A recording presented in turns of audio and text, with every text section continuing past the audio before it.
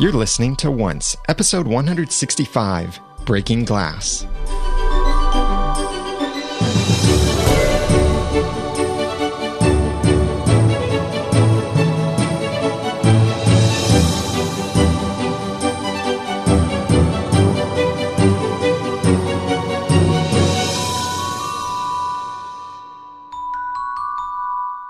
Welcome back to another episode of Once, the unofficial podcast for ABC's TV show Once Upon a Time. I'm Daniel J. Lewis. I'm Jeremy Laughlin. I'm Erin. And we're happy to have you joining us. You can get the show notes as we'll be talking about links and screenshots and stuff for this episode at oncepodcast.com/165. This episode, Breaking Glass, was, I think, not quite as detailed as other episodes. Or, I mean, there weren't as many details. Well, it doesn't matter where you put the emphasis in the word detail. However, but in a way, I'm still not sure what you mean. It was deep still. Or maybe it's the other way around. That it was deep. It wasn't deep, but it had many details. Whichever way, we're going to approach this from a theme approach. Instead of breaking it down chronologically, we'll be talking about some of the different themes that came out in this episode. It was simple. It was not complex. It was simple. Mm-hmm. It had some importance to what was covered, but it was not complicated by any means. It did and it didn't, you know? Well, yeah, but I guess that's what we're here to talk about, isn't it? Yes. So we'll start our conversation talking about Emma and Lily and their friendship. It started out in Hopkins, Minnesota, 1998. And Hopkins, Minnesota, we've got a little forum thread about this, and Slurpees suggested some ideas about where Hopkins, Minnesota plays into all of this. And that is that Hopkins, Minnesota is a real life suburb of Minneapolis, Minnesota. Mm-hmm. And Eddie Kitsis is from Minneapolis, according to his Wikipedia page. So it's possible that maybe Hopkins was where Kitsis actually grew up. And that's why they chose Hopkins, Minnesota for this. They chose New York City because that's where Adam Horowitz is from. And some of these other locations they've chosen for different significant reasons. New York is so obscure. I wondered how they got there. Yeah. You'd think with all the monster attacks and the occasional alien attacks and all the natural disasters, everything that happens to New York, you'd think that they'd choose somewhere else. But nope, something else happens there. The other thing, though, that I found in doing some research about Hopkins and maybe some possible connections is that there is a research foundation called the Pitt Hopkins Research Foundation, and they are studying this neurodevelopmental disease, that there are a few hundred recorded cases, and it's thought that maybe it's underdiagnosed, but it is a developmental disease affecting a few hundred people out there, and there's no known cure for it. Pitt Hopkins Research Foundation is the primary foundation trying to fund the research behind this. And Once Upon a Time cast members have previously voiced support of this foundation, including previous auctions to raise money for this foundation to try and find a cure for this disease. So I wonder if maybe that was a little nod to one of their charities that they've supported. Maybe. That's a good link.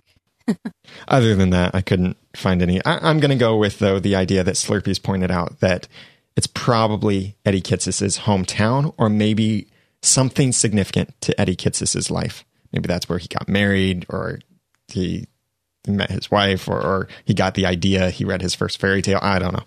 There's probably something significant. It seems like any proper noun in Once Upon a Time has some kind of significance. We'll see. I was looking up the significance of Lily, just because we know that what Daniel just said, every proper pronoun in Once Upon a Time has significance. And I know the only fairy tale character that I knew of named Lily was from Wonderland, and that was the daughter of the White Queen, because she was looking for her daughter in a scene. But she was too young to play with Alice. And then she's a really minor character. Even if you go on Wikipedia, there's only like 3 lines written about her. But then, I don't know if everyone noticed this, but the name that her father called her when he came into the house was Lilith, which has a very different meaning than Lily. So Lily actually means like purity, and Lilith means it's means of the night, and it was the name of a demon in some ancient myths. And in the Jewish tradition, was Adam's first wife sent out of Eden and replaced by Eve because Lilith would not submit to Adam. So that is, I don't really foresee there being much significance in her name other than there's two different, like very different meanings between the two names, like between what she went by and what her actual name was. And Emma kind of saw that she was very two-faced, kind of like she lied to Emma. I don't know. Do you guys think that she's going to be important in the future? Well, I felt like no. I spent some time in the forums this week. There is a whole discussion about Lily there. One person did mention, and I haven't seen, there's not a lot of citation. I'm not sure where it comes from precisely, but there was some mention of Lilith being the name of some female demon myth, which I can't see Once Upon a Time going all demon activity. But the important bit of that was that this character in this myth was desperate because she was invisible and unloved by her family. Which I found interesting. So maybe we can link to this particular conversation in the show notes.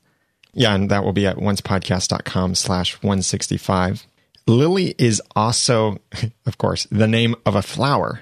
And one thing may be connected here is Lily made that little star mark on Emma's wrist that she later wiped off. Well, that was on Emma's right wrist. Later on in Emma's lifetime, she has a flower tattoo on her left wrist. We see it most prominently in the episode Tallahassee when she's being caught by the police. She puts her hands up and you can very definitely see the tattoo there. We'll have a screenshot of that in the show notes, oncepodcast.com/165. I do wonder, is that flower supposed to be a lily? It's a very simple drawing of a flower. It doesn't, to me, it doesn't look like a lily. I did make that connection as well because it's been, like, even Jennifer Morrison has answered that question on Twitter. She says, I don't have a tattoo, Emma does. So it's not an actual tattoo on her, but it's probably symbolic if they're painting it on Emma every time her wrist is exposed. And it is a flower, but I don't, like, if it's a lily, it's not a very good one. But I could be wrong. I would agree. As far as significance goes, it was also mentioned in this same conversation that everybody's having in the forums. One person was kind of like, well, how could a girl branded with anything on her wrist really be a throwaway on this show? Yeah, branded. That's the weird thing. That was an interesting word they chose, yeah. Because maybe she's one of Little Bo Peeps. Peeps. Oh, yeah, maybe. It is not just a tattoo on Lily's wrist. It does look like an actual branding. Birthmark or branding. Yeah, something that looks like it was burned on. It has an actual border to it. And it looks like more than just a tattoo. Or that there's might be some more history to it than just a tattoo. And yeah, it does make me wonder, even if this is a throwaway character, we may see her again. If for no other reason, to see Emma be able to reconcile all of her relationships with Latinos. That would be great. Oh my gosh. Well, Nicole Munoz is the actress who plays Lily, and she is Latino. Lana Parrilla. Latina. Latina, yeah. Lana Parrilla is also Latina. So I think maybe Emma has some issues there she needs to deal with. Do you think maybe they cast somebody who looked like Lana Parrilla to play Lily so that we would kind of see the parallels there? I did wonder that. And in fact, here is an absolutely crazy idea. But I'm going to throw it out there just in case it might someday be correct. But I'm not going to hold on to this or say that I support this theory. What if, well, when we see Lily and Emma are about the same age. Lily's future Henry. No. Wait, what? It's almost that crazy. What if, when the curse took place, Regina was split and a baby Regina appeared as well as a baby Emma out in Maine near Storybrooke? because Lily did say she was adopted as well. So what if, I know this is crazy stupid. I'm not even going to hold on to this theory and may never mention it again. But what if Lily is actually a split of Regina in some way? I like that you have a shadow of a doubt as to whether you will or will not ever mention this again. I may want to block it out of my memory later on. You may not have a choice. See, maybe. Like, here's my thing about this story. They took a lot of time on this Emma-Lily relationship. And if it is nothing other than just for us to show us the parallels between what's happening in the present with Regina and what's happening in the past with Lily, or just like a setup for the big reveal at the end, they spent an awfully lot of time to do that. So if she's not significant in any other way, I feel like they maybe could have shortened that part and added in some more detail. Yeah.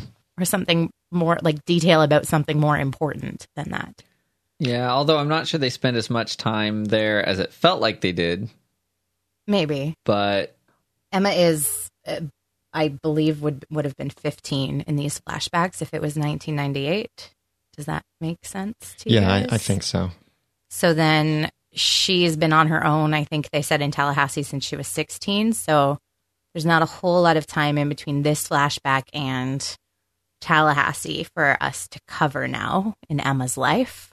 So hopefully we'll get the big reveal that we're going to talk about. We'll get some more information about that. There were some crazy little things I saw as I was looking for details. So I may be reading into some of these things. But, well, for one thing, the Pop-Tarts-like things that Emma was stealing from that grocery store, exact same flavor and exact same brand of tarts that she had at the sheriff's office that she then gave to Will in the jail. Mm-hmm. Blueberry toaster tarts. Well, we know what to get Emma if she ever visits. Yeah. Another crazy detail is right outside of that market when Emma and Lily are leaving, there's some graffiti on the back. There are two different things of graffiti. One of them doesn't really make sense.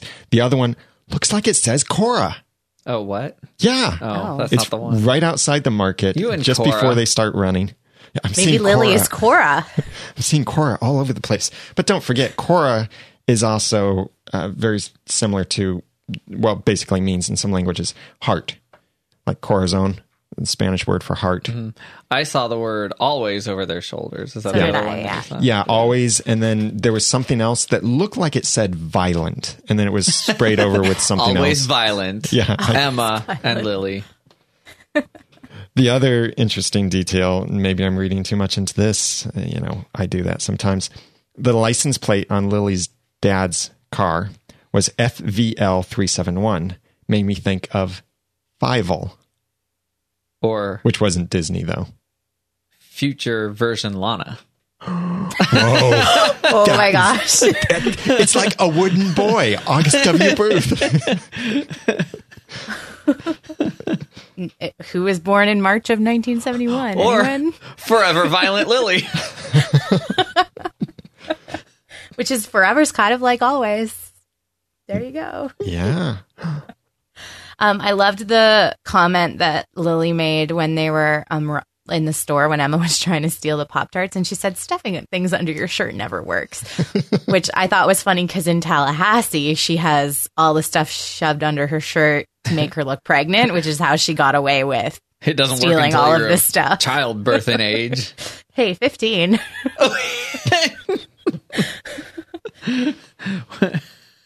I just thought that was funny. That's funny. The more I watched these scenes between Emma and Lily, the more I realized that I don't think Lily actually was lying at all. She said later on, I lied to you about my family. But look back at what she said. In the market there, she said, my parents are outside. She did lie. And told me to come get some things. But her dad was outside in the car. Oh. What if he was actually waiting for her, and then he sees her walking away and then start running, and so that's why then he started driving in the car and said, hey, like, where are you going? It's possible. But Emma asked if he was from social services, and she said yes. No, here's the thing, though.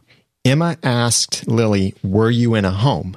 Lily didn't answer that. Then Emma asked 2 questions, and Lily answered after the second. Emma's 2 questions were, was he from social services?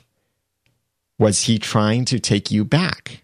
That's when Lily said yes, which is true. He was trying to take her back. An impression was given. Yes. And Emma believed it. And Lily apologized for doing it. So do you have a particular reason that it matters that she did or did not directly lie? It was misleading, but it wasn't a direct lie. And so I think that Emma's superpower didn't have to activate, but then maybe... Because that would be the thing, because I was like, well, so much for the superpower when she was that age. She might not have had the superpower yet, guys. Yeah, Maybe she hadn't been lied to while radioactive yet. And also, just if I can be a lawyer like Daniel is right now, if she was adopted, at some point he would have been from social services, in the sense that she would have met him through social services. Yeah, that's true. Because that's how you adopt children generally.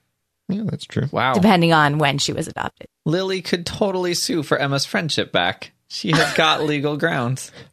Sounds like Emma is maybe having a change of heart and might actually forgive her. Yeah, if only they could find each other again. Which, Always. if Emma had taken the address, I might think that we would see Lily again for sure, that Emma would go and mend things. But no, she didn't take the address. Nope. But she did take the video camera. Yeah. So there could be some... Wait. Unless that house wasn't... I was under the impression that they broke into Lily's own family's summer house. Actually, I think that could be too. How Because else? the dad just like got in and... Yeah. How would he have known to go there? Yeah. So then if that is Lily's camera, there could be something, some way of Emma finding her. Yeah. Finding people's what she does, so... Mm-hmm. Or did. Not sure why she'd need to find Lily again at this point. To forgive her. Well, Because she's like a mythological demon. it would be very difficult for me to see her prioritizing that over, some of the other things going on in town Yeah, that's true. at this point. Though maybe it will be part of the end game of the whole story. But something tying into the beginning game of this whole story is how Henry ran away and how Emma ran away are very similar. They both left in the middle of the night and got on a bus. I know that's Like very they do. simple, but it is very similar and close in age, but not all that close, because Emma is older now in these flashbacks than Henry was when he ran away. Don't stop believing. And Henry already had the credit card that you needed. Right. And he ran away. That's true. Shifting then from Emma's relationship with one Latina to another, Oh boy. her relationship with Regina has, I think, really developed well on this episode. At least Regina's no longer trying to kill Emma. As she said, that's progress. It had some interesting things written upon it. I don't know if it developed per se. Yeah. Well, it's Developed in the sense of a Polaroid. yeah, and pointed in the right direction. Sure. But Emma said to Regina, "You've had my back and I want you to know that I have yours." The last time Emma said that was in the flashbacks when she said that with Lily, and her trust was misplaced. I really want to see Regina not betray people's trust this time and do the right thing, which it really seems that in general, Regina is doing the right thing. She's doing it in some of the wrong ways, I think, but she is still basically kind of trying to do the right thing. Well, sure. I have a problem with some of the stuff that was developed in their relationship here, simply because they were a bit out of character. It's hard to put my finger on it. They were a little off, and so I don't know how much of it is going to stick.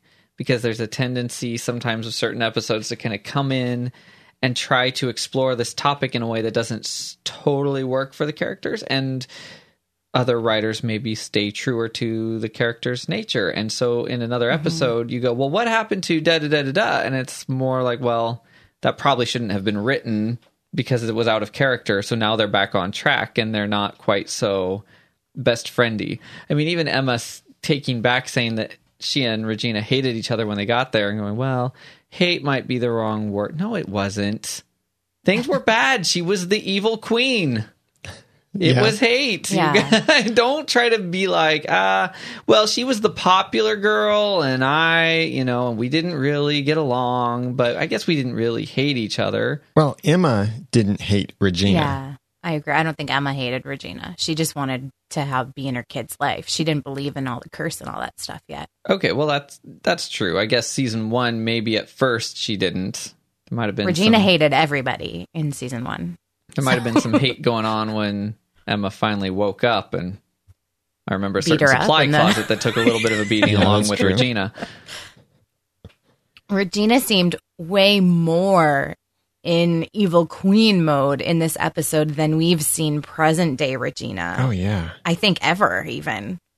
Like she's never spoken that nasty to Emma before. Like it's always been kind of this like quiet, like, you don't know what I'm capable of, and I'm going to show you, and this like quiet threat, not this like screaming match, I hate you sort of attitude. So I felt that was really over the top. Like she hasn't been like that with Emma even since Emma brought Marion back. Except that it was still a little bit comparatively high school. Yeah. It wasn't like, I shall destroy your happiness. It was kind of like, you're irritating me. What do I have to do to get you to go away? You made me lose my boyfriend. Now he's with someone else. It's like, you're just going to follow me anyway. Just what good would it do for me to tell you to not follow me? Because you're just going to do it anyway. Hold on while I look at myself in the mirror. It's funny though. It's funny though that you say that, because in interviews, I think even in the official once, like the magazine that was released a couple years ago, Jennifer Morrison was saying Emma's like emotionally stunted. Like she didn't have a proper childhood. She doesn't know how to react to things. And so she said when she was having trouble, like if she was ever having trouble channeling like how to do a scene, she would be like, okay, well, what would a 14-year-old do? And I always think that stuff makes sense from her for some reason. So, but Regina didn't have a childhood either. And that's what Emma was saying at the end. Like, we're alike. Like, we understand each other because we've gone through the same thing. So I think maybe Regina channels more like an 18-year-old because that's what happened when, like, with Daniel and everything ish. I don't want to kill you. Kind of kicks the floor. Yeah, I loved her choice of words. She didn't say I'm not going to. She just said I don't want to. She said almost like I will if I have to, like, at some point. So to me, it makes sense that their fights would be a little bit high school because of the emotional maturity of each of them. I guess there's some truth to that. It's kind of funny. But I guess on another note, how long has this whole thing been going on? Like since Elsa arrived, since Marion was frozen, at least since Marion was frozen, because I feel like this has been Regina's 40-hour-a-week job for quite a while now, and she's not really getting anywhere. But Elsa still hasn't changed her clothes. Well, they're made of ice and magic. She has a cape now. She probably made that. Yes. See, I think she made it out of ice the way she made her dress in the movie. You don't think that the clothes horse stopped by? Well, it could be that too. Why would she need one, though? Because the cold never bothered her anyway. Well, that may be true to Elsa, but it might not be true to the girl who plays Elsa. And since temperatures are plummeting in Canada now. That's true. She just didn't want to ruin her nice white nightgown. But it's out of character for Elsa to wear a cloak because the cold never bothered her anyway. Has she ever said... Oh, yeah, she has even said that in Once Upon a Time. It never bothered me. Yeah, almost... It was... We got this great feedback from Michelle. And by the way, if you tried to send us feedback before, I'm sorry about the bouncing emails. We had a problem. I created a problem on our feedback system that it disabled our email address. And so you might have received a bounce from, if you sent us feedback. That's why our last couple podcasts haven't included much feedback. But that problem is fixed now. So Michelle successfully sent us this feedback saying, I like the idea that they're setting Regina up to be the ultimate villain on the show, especially after this most recent episode. I do think that's a bit of a different take from this, but let's move on with what Michelle is thinking here. A brief summary of the evidence. Operation Mongoose, obviously in direct opposition to Operation Cobra, and the plan to force the author to rewrite the book, and what it's doing to Henry. For example, using Neil to get Rumple to give him a job under false pretenses. Her magic in this episode was dark red, not pure white like Emma's, and like her own was in episode 320, Kansas, and the Snow Queen saying to Sydney about his mirror that the person who trapped you in here imbued it with much dark magic. One big thing that was also prominent in this episode was the way Regina was treating Emma. First of all, if she had really changed, surely Regina would be grateful to Emma for having one less person's blood on her hands. And of course, there's the fact that it eventually would have come up anyway, and then she would have had no chance with Robin. As things stand, he still loves her. In my opinion, this just doesn't seem like a genuine redemption arc. I think those are some really interesting points, but I think they could also be explained by the fact that Regina is just struggling and still using some of the things that she knows, the dark magic and such. Yeah, that's the power that she has. And I think Elsa said it really well, that she said to them, the two of you need to mend your differences or Storybrooke doesn't stand a chance. I have been getting increasingly frustrated with the fact that Regina is supposed to be this woman who ruled the Enchanted Forest for how many years under dark magic? Everybody was terrified of her. She was like a mass murderer. She was not a pleasant person. And now every time a new villain comes in, they are way more powerful than she is. Like the Wicked Witch, the Snow Queen, they all seem to have way more power than her. Regina's Care Bear stare against the snowman in this episode didn't even phase it. Yeah. Like Emma's was way more powerful than Regina's, and it wasn't until they worked together that they were able to defeat it. So I'm wondering is she losing her magic, or are these people, these villains are they just playing at it now to make it seem like they're a real threat? Well, I think that most characters aren't magical. So if Regina were the only magic act in town, and she wanted to rule the town, she could fling Snow and Charming around all day long and they wouldn't be able to stop her. So she would be more powerful than almost anyone in the town. But then these villains keep popping up and magic doesn't seem to work as well against other magical characters. In our chat room right now, while we're doing this live on a Wednesday at 8 p.m. Eastern Time, oncepodcast.com/live, Rose mentioned, notice she has been wearing a lot of gray. She is in a very gray area. And I noticed more so than usual, her attire recently too, like a couple episodes ago, is fairly casual, but that's because she's not the mayor. This time, in this episode, it is back to her kind of business casual or business attire.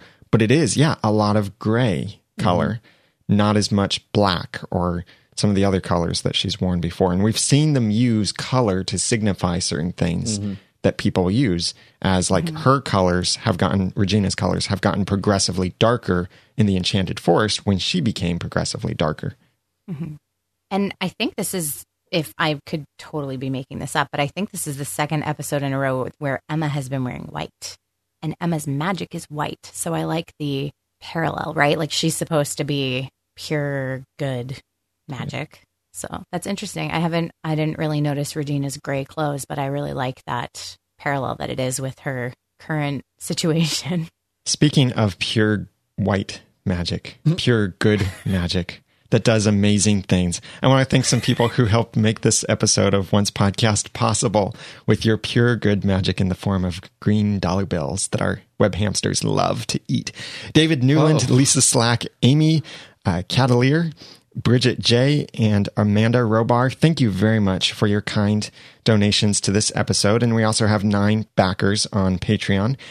We really appreciate the support. It helps keep the server running, the media hosting, all the plugins that we have to pay for in order to run the website, because it's not just free stuff that we're using. We do have to pay for some of the things to do certain stuff, like keep spam out, allow you to be able to log in easily and certain things like that. So we really appreciate the support. Big thank you to David, Lisa, Amy, Bridget J, and Amanda. And by the way, Amy is a new subscribing donator. So she's set up to automatically donate every single month. You can do something similar to that. As you hear many of these names over and over every now and then, you can donate a one-time donation, an automatic monthly donation, or even a per episode donation through Patreon. All of those options are available over at oncepodcast.com/sponsor.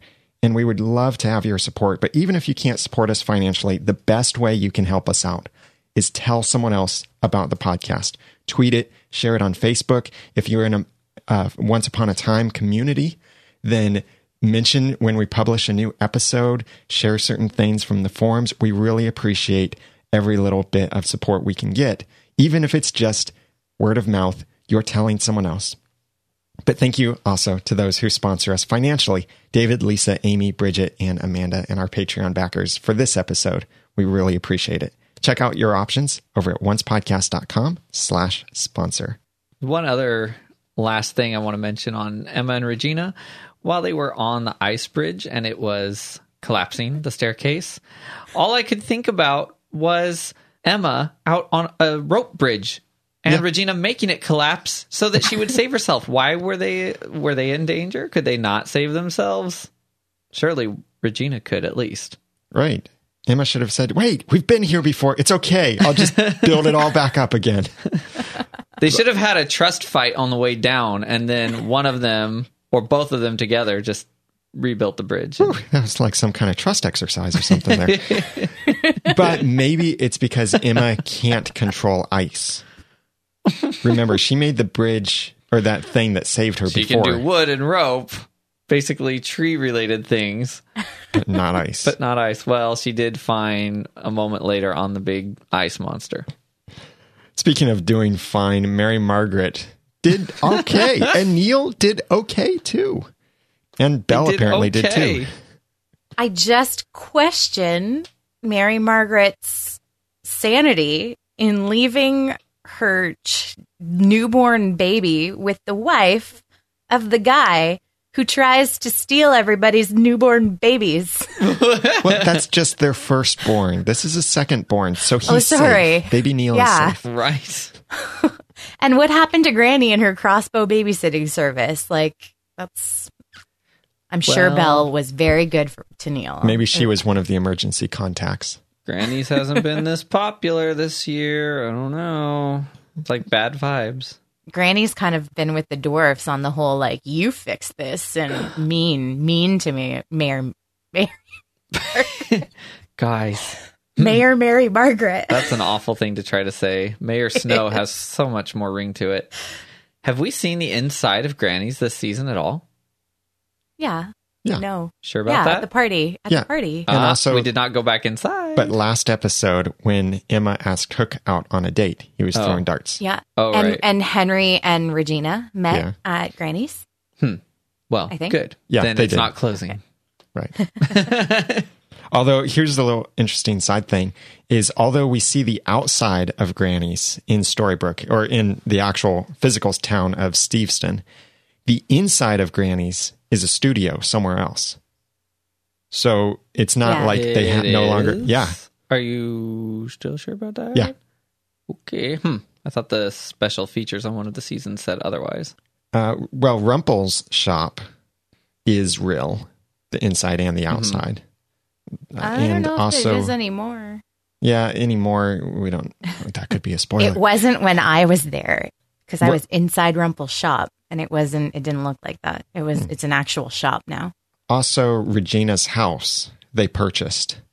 I'm not sure if they still own it, but they did at one time purchase it. And so all the outdoor shots and the indoor shots, I think, if I'm remembering which house it was correctly.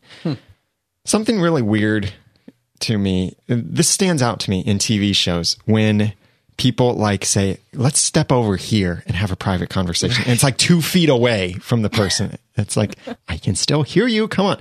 Well, this instance right here where Mary Margaret is on the beach with David and he leaves. It was the opposite of that. He takes maybe 10 steps away, and that's when Mary Margaret hears Will digging in the sand. And she has this kind of back and forth. David is right there. He was already off stage, though. He's still in normal inside voice, audible distance. I know. We didn't even hear the sound of a whoosh like he went into a hat or any other kind of portal. He didn't go to Asgard right there. I knew you guys that would. We know of. Although maybe he does know where that portal is. Well, apparently. And that radios work between there and Storybrooke. Yeah. But just think, we would have missed the witty conversation between Mary Margaret and Will if she had just gotten Charming. It wouldn't have been as witty. It wouldn't have been as funny if it was Charming and Will. It's true. That was a lot of fun, that little conversation. And Will actually was being kind of smart in how he handled that now that he's sober. Mostly. Happens to the best of us. No, it doesn't. Do you think there's anything significant inside of Will's sack? I think that there's a way for him to travel out of Storybrooke. Oh. A dead white rabbit?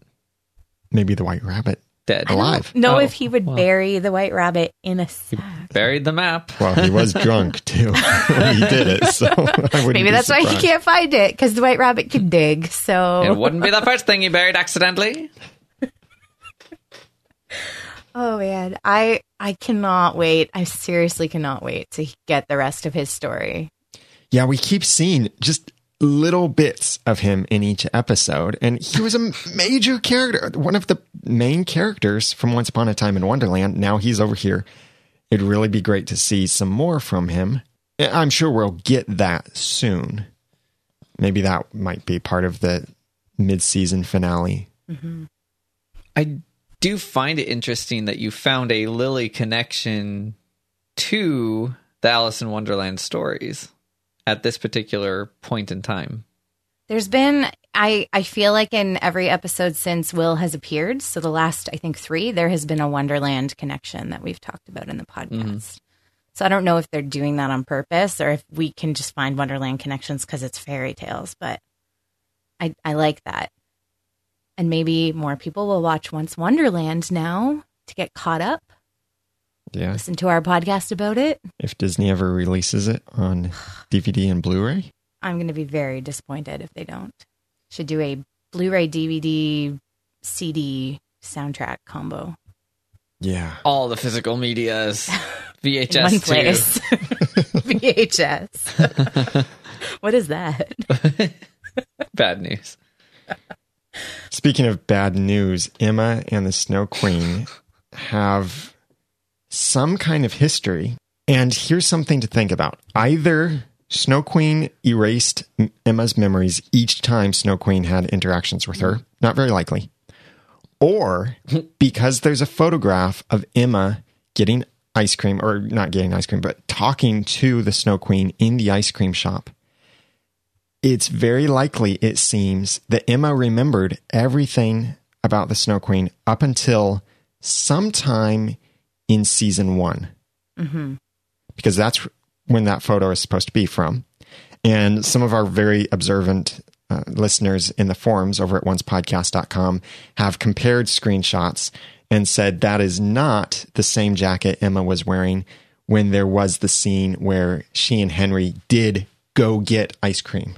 Yeah. Oh, okay. She was wearing something else at that point. Well, but, and like, when was Sydney following Emma in season 1? Because that jacket she didn't have until like partway through the season. It's the episode I asked about last podcast, True North. She didn't get her stuff until that episode, True North. She only had the red jacket until then, if I am not mistaken. Well, and Sydney was following Emma the most at the beginning of the season. Yeah. The first season. So those pictures seem very... So it was like, oh, first time I walked him to school. First time I took him for cocoa. 9 weeks later, the first time I saw the Snow Queen, who I remembered from my childhood. Yeah. Well, it's Yeah. extremely confusing because she has this ice cream shop in town, but apparently Emma doesn't remember ever having met her before. But how long? When do they think the ice cream shop opened? With the last curse? Well, no, this ice cream shop photo was from season 1. So from the I know, first curse. but what does the town think about that? Oh. Because she did not come over in the curse. Right. And it seems that Emma doesn't remember her existence, her face at all. So Or- she just walks by the ice cream shop and doesn't even... She didn't come over in the first curse. Actually, we don't know Either that. curse. No, we do, because they said that the curse created the... Oh, that's... Oh, but that's the second curse, because they're in the second curse now. So They she said either didn't... curse. They were pretty specific. Yeah, okay. so... They didn't want us to have all these loopholes where maybe they were like, no, for real, guys, she didn't come over in a curse. But then again, well, yeah, Emma and Pinocchio came over not from the curse, and they weren't in the record book, probably. Mm-hmm. So Right. she could have come over at the same time as the curse, maybe like hitched a ride on the dark curse somehow. gotten out of Storybrooke. Yeah, because the earliest we know of her outside of Storybrooke is when she was the foster mother to Emma. And that is clearly at least 10, 15 or so years after the curse. Maybe Blue Fairy's going to come out and be like, gosh darn it, I lied again. It had power for 3 people. I'm sorry. Yeah. Don't ask me to drive on an maybe. empty tank of gas. So are we... I don't know. Sorry. I don't know what to theorize about this, because as far as we know, you can't get out of Storybrooke.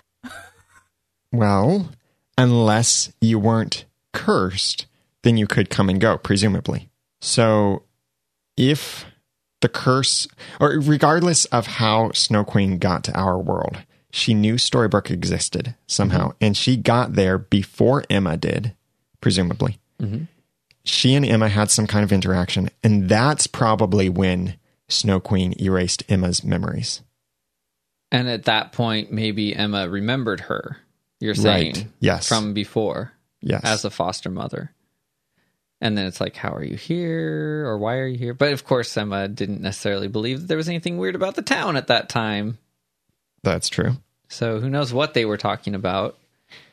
She could have just been like, hey, small world, I didn't like you. Hey, she seemed like a nice, well, in the 4 seconds that we saw of her on the thing, she was saying like, we respect people's property. She was kind of sticking up for Emma. And Yeah. she smiled. And had a big nose Well, in the camera. Awkward shot Stuck for them into to the freeze on. so then did she erase everyone's memories and yet maintain her running of the ice cream shop somehow at some point? What happened to her when the town disappeared and then was brought back? On and on my questions go about the logistics of this whole thing. She was just left there out in the middle of nowhere with her ice cream shop, maybe. Right. But people have gotten ice cream before. So that, I think, supports this idea that the ice cream shop has been there for all of this time, across all of the curses So and do different people seasons. think Sarah Fisher is new? Do they think she's always been there? Why would Emma not know her face at least from around town? Well, Emma she doesn't did. know everyone in town yet. I mean, do you know everyone in your town? Yes. In your neighborhood? Mhm. On your street? Mm-hmm. Do you, dear listener, know everyone on your street? I'm kind of at an unfair disadvantage because there's only 5 houses on my street. So Do you, Aaron, know everyone on your street then? I don't actually. See? Like I know like the face to the house. Like, okay, that person's not breaking in, they live there. I don't like know their names and stuff. And there's only 5 houses, on my block. So there you go. People are too busy now to get to know their neighbors. Yeah, they're too busy with curses. It makes it and- very easy to erase other people's memories and Yes. get away with it. Apparently it's very easy to erase people's memories because Elsa's got no memory of her and neither does Emma. Yeah, so why is she covering up these memories? I know that's a big question that we don't have the answer to. Maybe she's an alien and it's Men in Black tying in. Oh boy. By the way, in our initial reactions, I mentioned that little coffin sort of thing at the beginning, the ice coffin. Ice block. Yeah, that was actually Anna that Snow Queen was making, the fake Anna. Oh. Because when the fake Anna vanished, froze up and vanished, when she froze up, her eyes glowed blue, just like at the beginning of that scene. Okay. And it wasn't That until makes sense. later that Snow Queen had said, I'm going to build a snowman. Oh. So that first thing that we saw was actually the fake Anna being made out of ice. Well, okay. I'm wondering why Elsa didn't realize that if she had to build a ice staircase up to her sister, how did her sister, who she had been chasing, get up there? She had a blonde moment. She was too busy yelling, Walt! I mean, Anna! Anna, I have a purple cloak. I need to show you. What do we think the Ice Queen... So, okay, she's trying to get Elsa to learn how to not fear.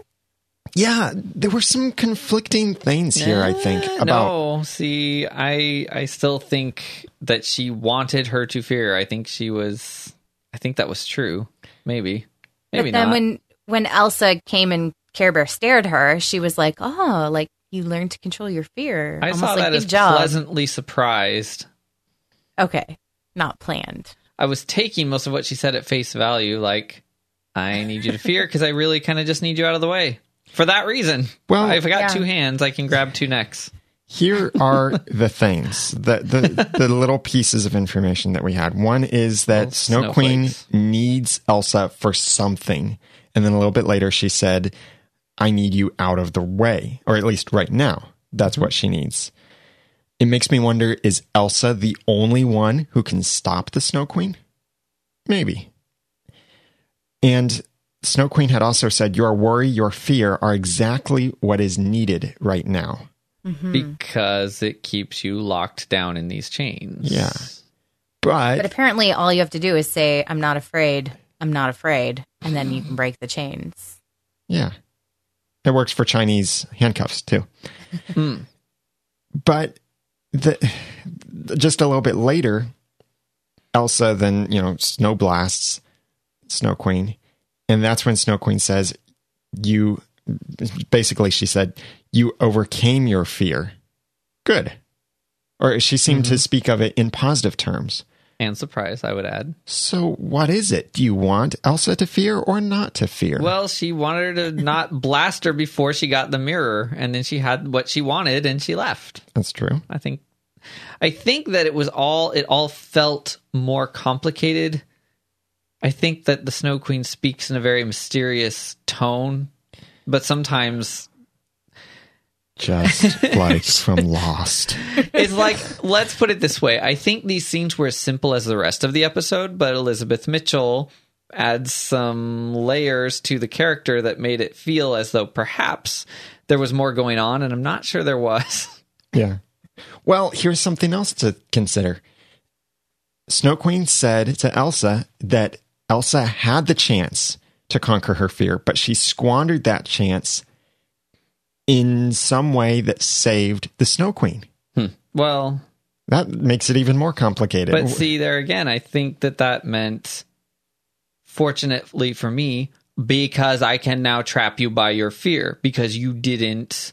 I could be wrong. Maybe she was referencing a specific incident, but I thought she just meant, hey, you squandered that other time, so cool, now I can trap you with fear. I think there's something bigger, something else that she needs either from Elsa or needs to make sure Elsa can't do. The whole discussion of fear really reminds me of this series that's really popular right now, Divergent. I don't know if you guys have read it, but in the books, the people in the one faction are injected with this serum that makes their worst fears come to life in a simulation.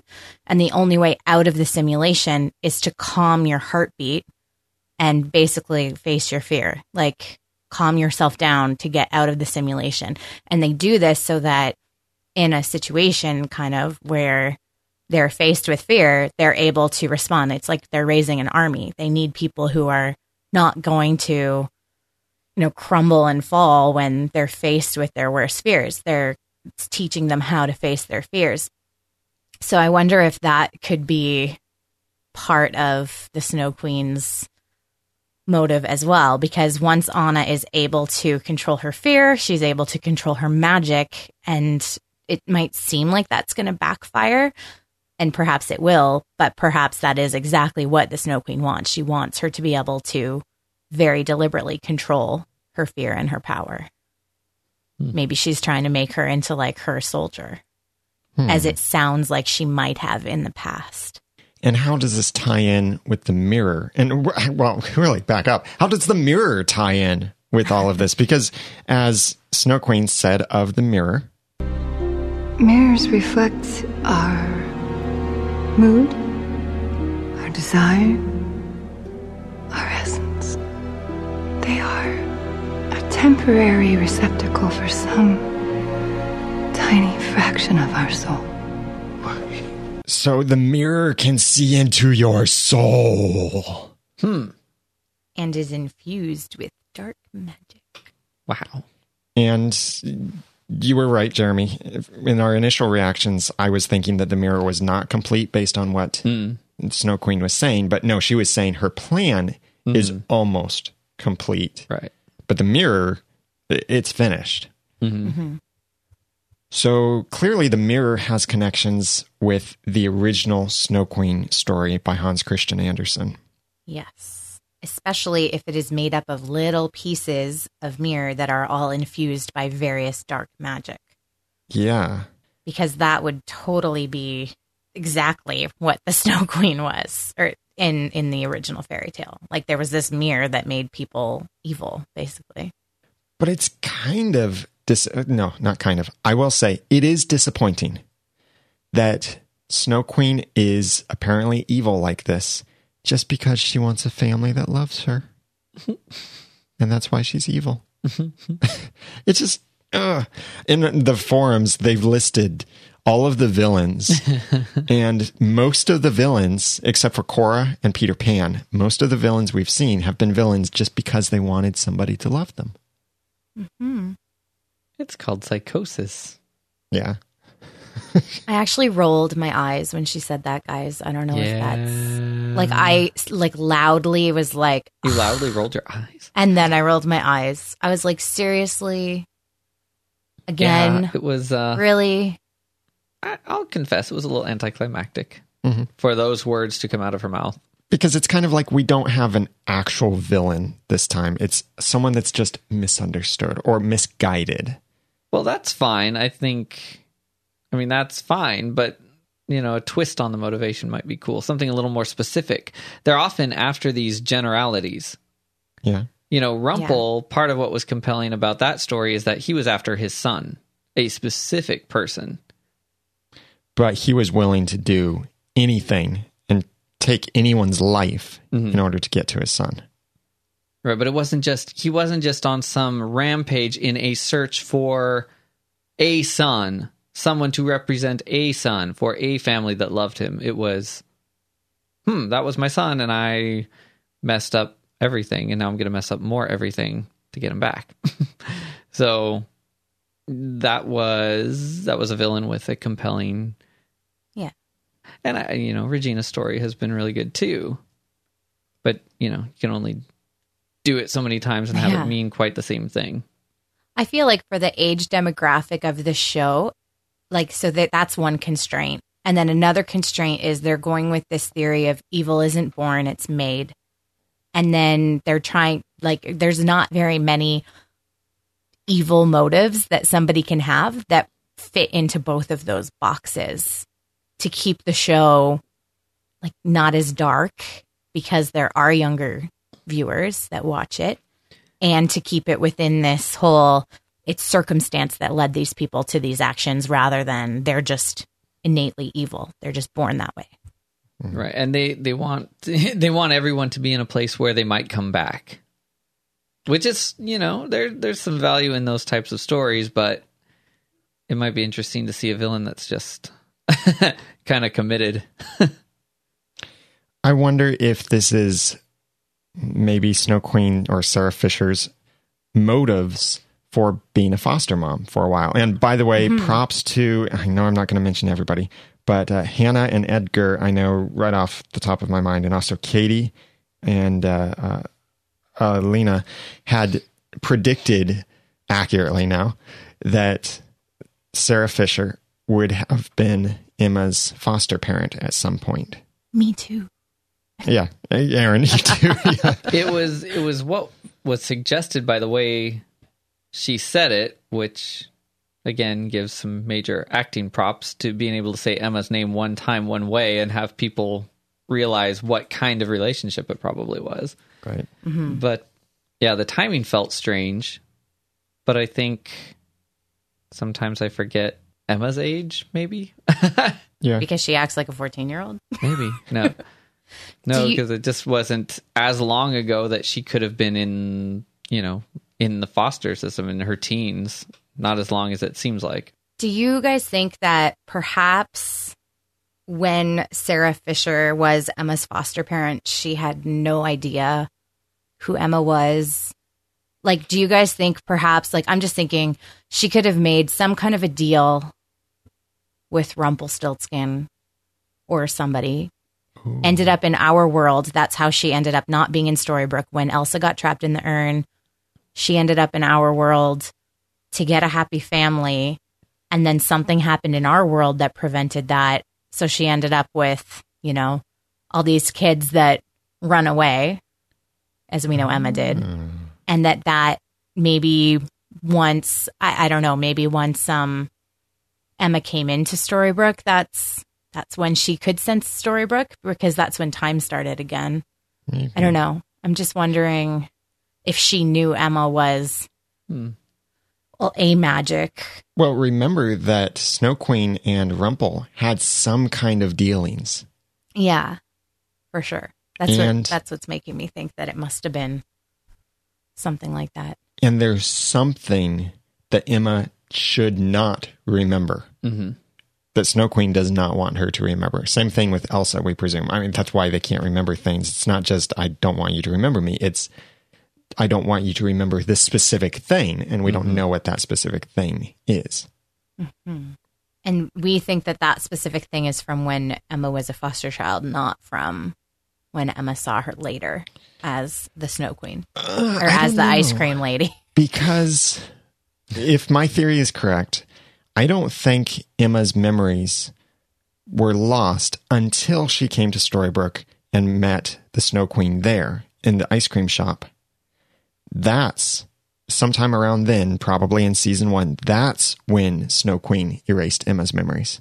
Or maybe it was like immediately. As soon as Emma saw Snow Queen, they had some kind of conversation, which from the photo, it almost looks like it might have been a slightly heated conversation. Mm-hmm. It does, yeah. But maybe that's then... heated. When that's when Snow Queen then made Emma forget.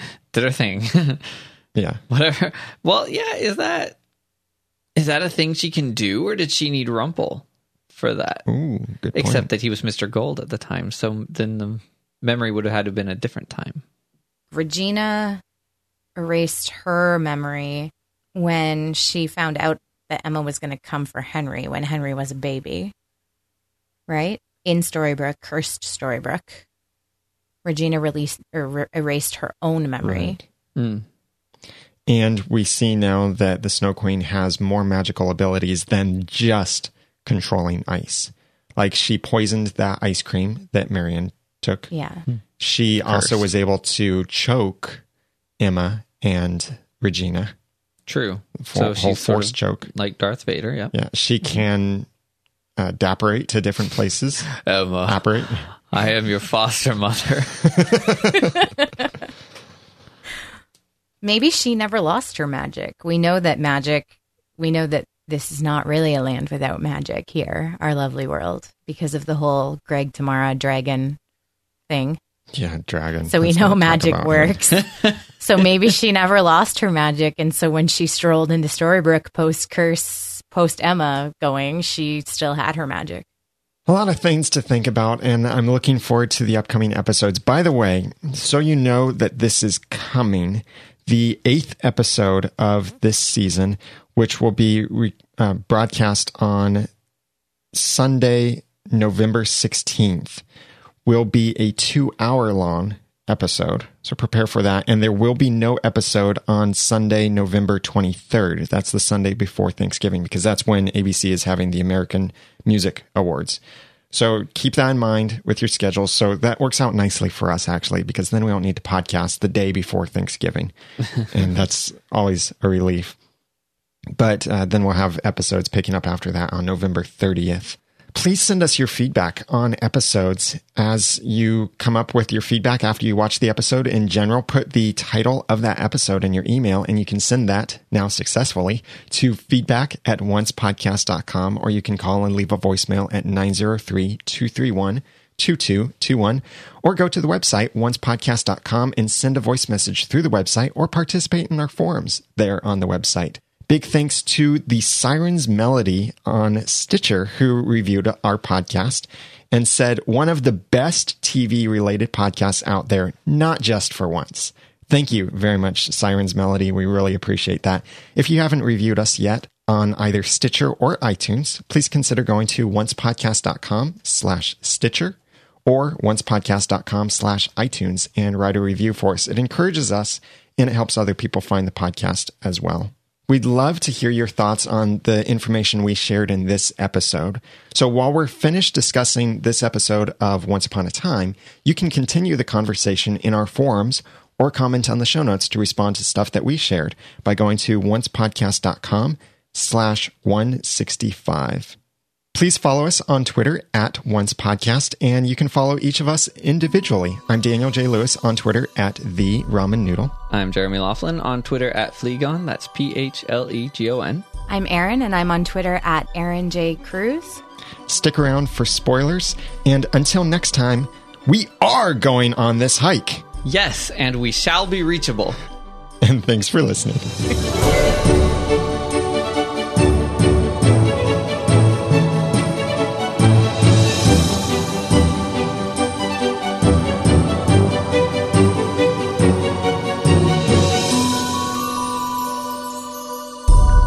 Once Podcast is a proud member of Noodle Mix Network. Find more of our award-winning and award-nominated podcasts to make you think, laugh, and succeed at noodle.mx.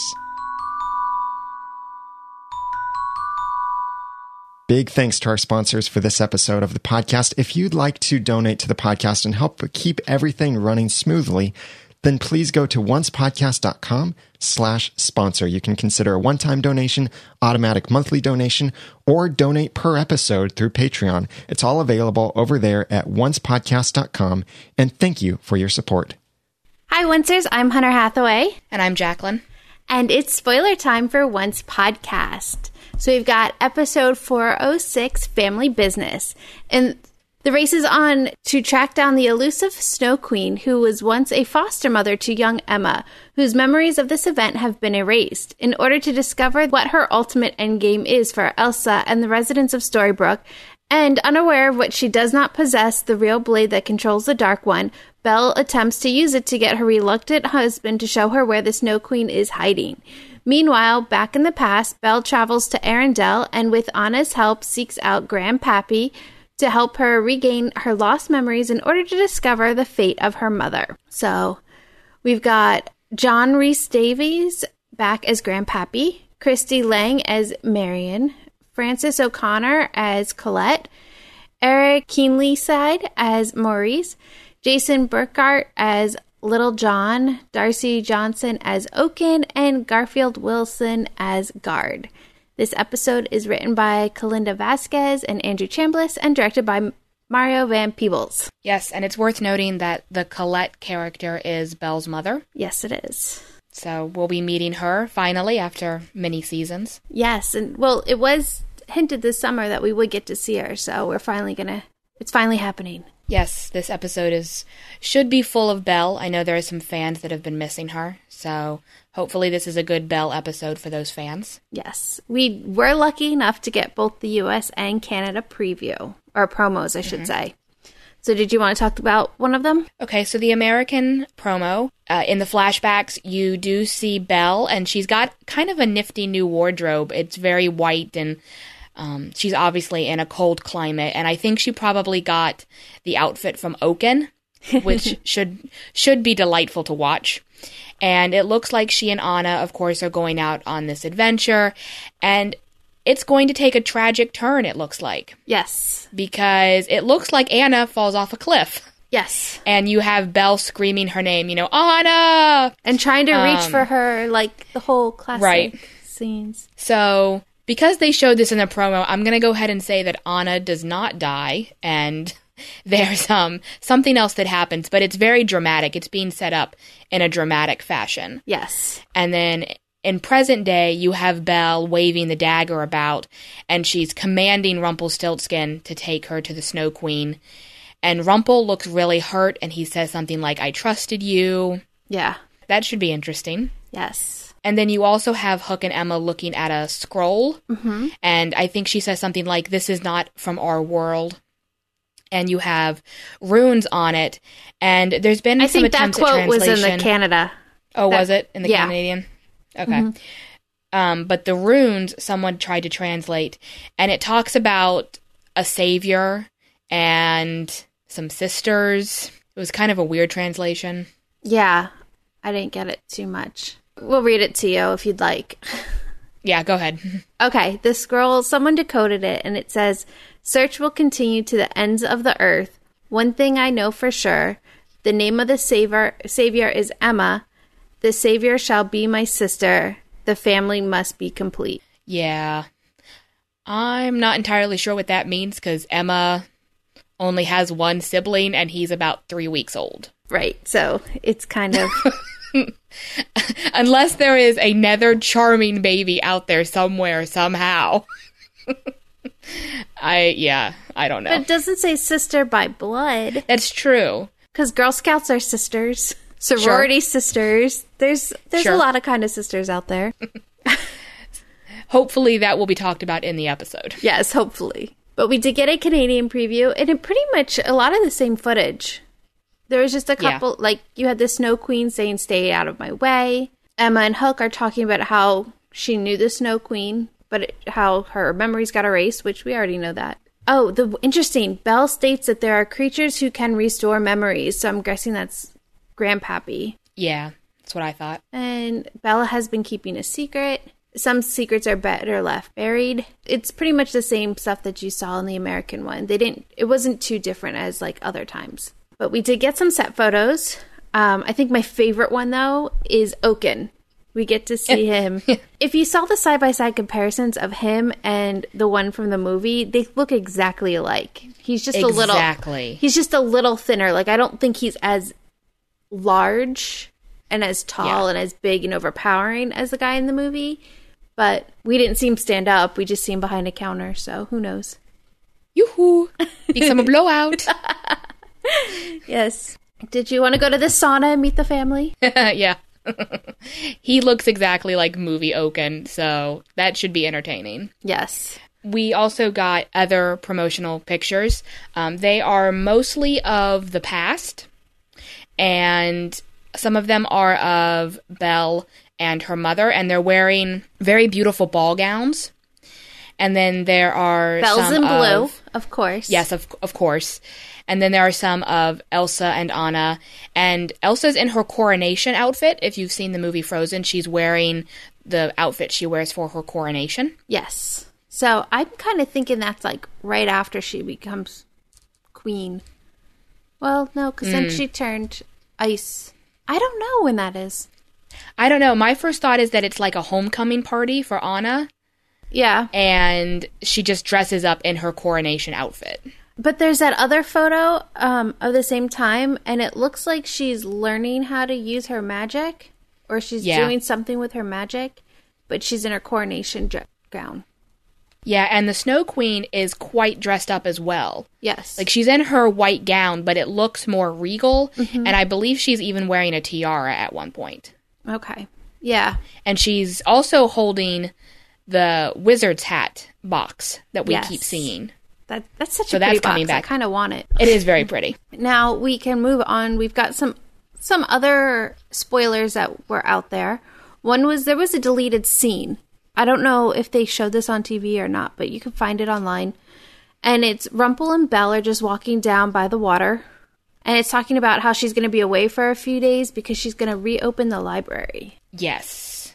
And this, we're pretty sure, is from episode 404, The Apprentice. I remember when they were shooting this scene, it was at the same time that they were shooting the scene between Rumple and Hook on the dock, and Bobby Carlyle was actually carrying around a broom. Okay. So it was from episode 404. And she does say, my husband, or so we know it's after the wedding. Yes, and there's a kiss. So if you want to see a Rumbell kiss, Yes. you can go check that out.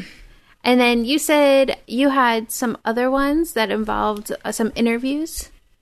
Yeah, this just came out earlier today from TV Line, and the first one is about Operation Mongoose, and according to Jennifer Morrison, Emma will eventually probably get involved with Operation Mongoose, but probably not until the second half of the season. So until then, it's just going to be Regina and Henry. That's kind of cute, though. Yeah.